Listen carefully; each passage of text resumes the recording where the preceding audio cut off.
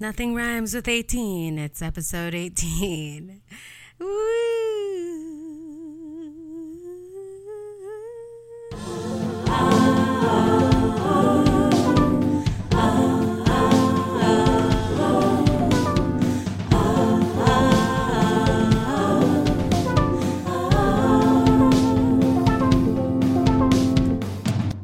Welcome back to the Rena 100 Show, the weekly podcast where I, Rena 100, brain fart into your ears. Ew, why did I say it like that?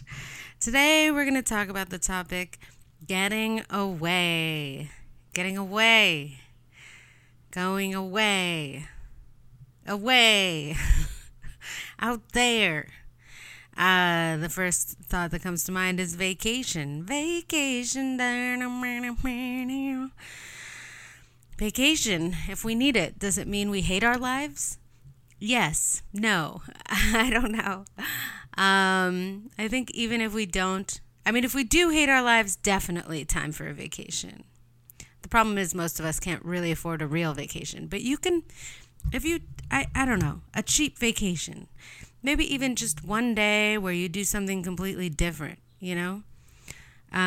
You just call out of work one day or on your day off and you just don't do your chores and you just go somewhere calming, somewhere near trees or nature or somewhere to get away and clear your head. But even if we don't hate our lives, isn't it good to take a break from what you're doing all the time? Isn't it nice? Doesn't it give you some perspective on your habits, or maybe just give your brain a way of forming new pathways from what you're always, from the well-trodden roads in your mind. Perhaps you can take the road less traveled. Why am I still doing that accent? It gives you perspective. Like, when you're standing on the mountain, you can't really tell what it looks like. But when you go down the mountain and away a little bit, you can look up at it and say, whoa, I was on a mountain. That's a lot. Maybe I should give myself a break, you know? And that's really important, to just every once in a while take the time to reflect on what you've been doing. Take some inventory, take stock, to make sure that your life is moving in a direction that you can be comfortable with, you can be proud of, you can stay invested in. So yeah, and always, I think it's also just good for your brain to break your habits every once in a while, just so it can remember how to scramble and try something new. Even if you love your habits, might be good. Don't do it in an unhealthy way. I remember very often on the way to work or school, I'd be in the metro and just be like, what if I just went the wrong way for no reason? I loved doing stuff like that when I was younger because there were way lower stakes if I messed up. If I miss a day of school, maybe I'd get in trouble, but my life wouldn't fall apart. I wouldn't miss a bill payment, And then I could just live in a world of possibility, which is really what the world should be for all of us, I think. I'm a bit of an idealist. But the world is rich with mystery and adventure, and we should be tasting it every once in a while. We shouldn't be cooped up behind a screen, replying to emails or whatever it is people do at normal jobs that I don't understand what's really happening there. Getting away. Getting away can also mean getting away from something that's unhealthy. It's good to take space. If you're feeling like something or someone that you're around all the time is just shutting you down, pulling you down, it's okay to take a little bit of space from that and it doesn't mean you're never going to talk to this person again. Obviously you don't have to, or I don't know. But I think it just means then you can come back refreshed, re-strengthened in the face of the negativity and maybe approach it in a different way. It's hard not to reflect people's negativity back at them. And if you don't take time to refresh yourself, then, you might just fall prey to their habits without even injecting some conscious ones of your own.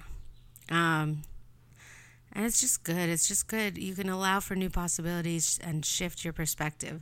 Maybe you'll even realize, like, hey, if I come at this person, I'm not saying it's your fault or your responsibility to do this, but if I come at this person or situation with a refreshed mind full of positivity and mystery and adventure, maybe they'll reflect that back at me a little bit. Of course, some people are just black holes and it doesn't matter what you throw at them. And it's just hard not to get sucked in. But sometimes it really does help. On the other hand, it's totally okay to just dislike someone and just be honest.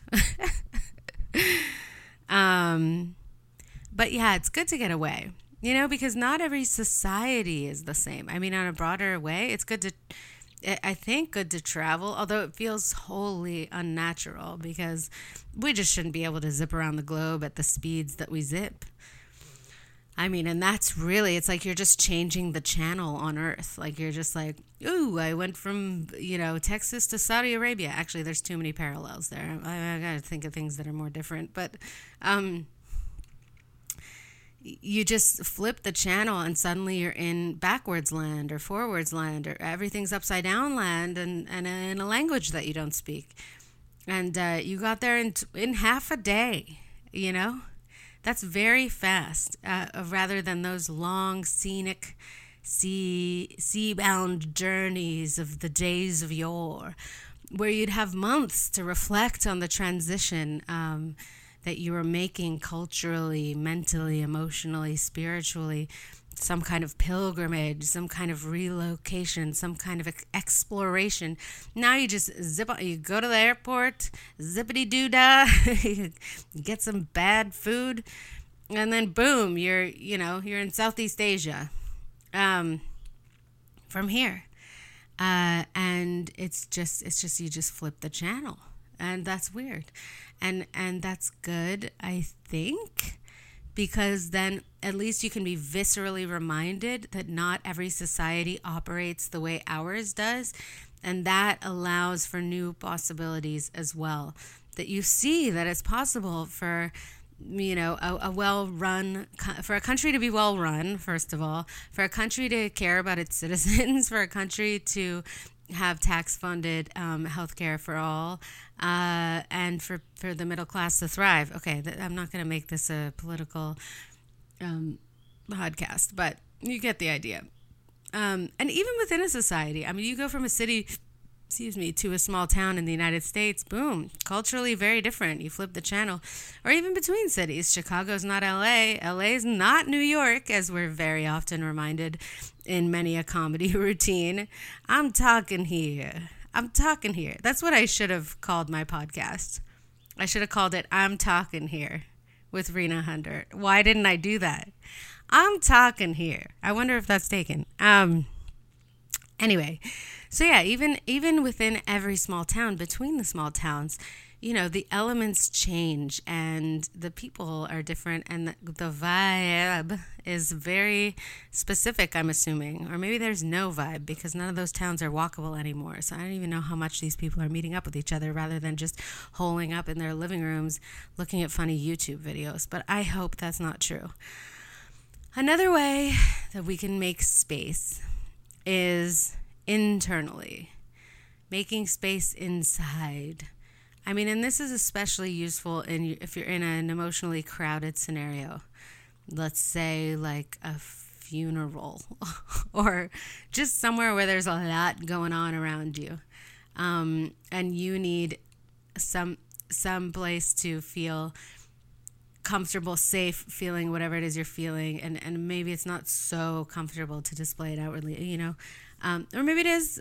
I'm not saying it shouldn't be. I'm just saying if you need a space and there isn't any space outside, there's always a space that you can create inside. And you always have the power to do that with your imagination and your mind and your heart and your spirit. God, I hesitate before using the word spirit. Yes, I live in California. Yes, that's probably why I said that word. But anyway, you always have the possibility of making space internally. Now, the flip side of that, obviously, is disassociation. But that's like an extreme version of making, I mean, it's not just making space internally, it's making space between you and your body, and you floating up into space away from your body. I've never fully been able to do that with my consciousness. I realized I watched a TikTok, God, every fucking episode I bring up a TikTok video. I watched a TikTok video yesterday. I shouldn't say a TikTok video. I watched a TikTok. God, I'm such a millennial. I watched a TikTok yesterday. And in the TikTok, the girl is like, where is your consciousness located? Because we're all behind our mouths, right? And I was like, what? What? I'm behind my eyes. I've always been behind my eyes. That's where my consciousness sits in my brain. And then I just realized, oh my God, everybody's consciousness is sitting in a different spot in their heads. And that's so trippy and weird. And I don't like to think about it because it makes me feel like an alien. But that's interesting too.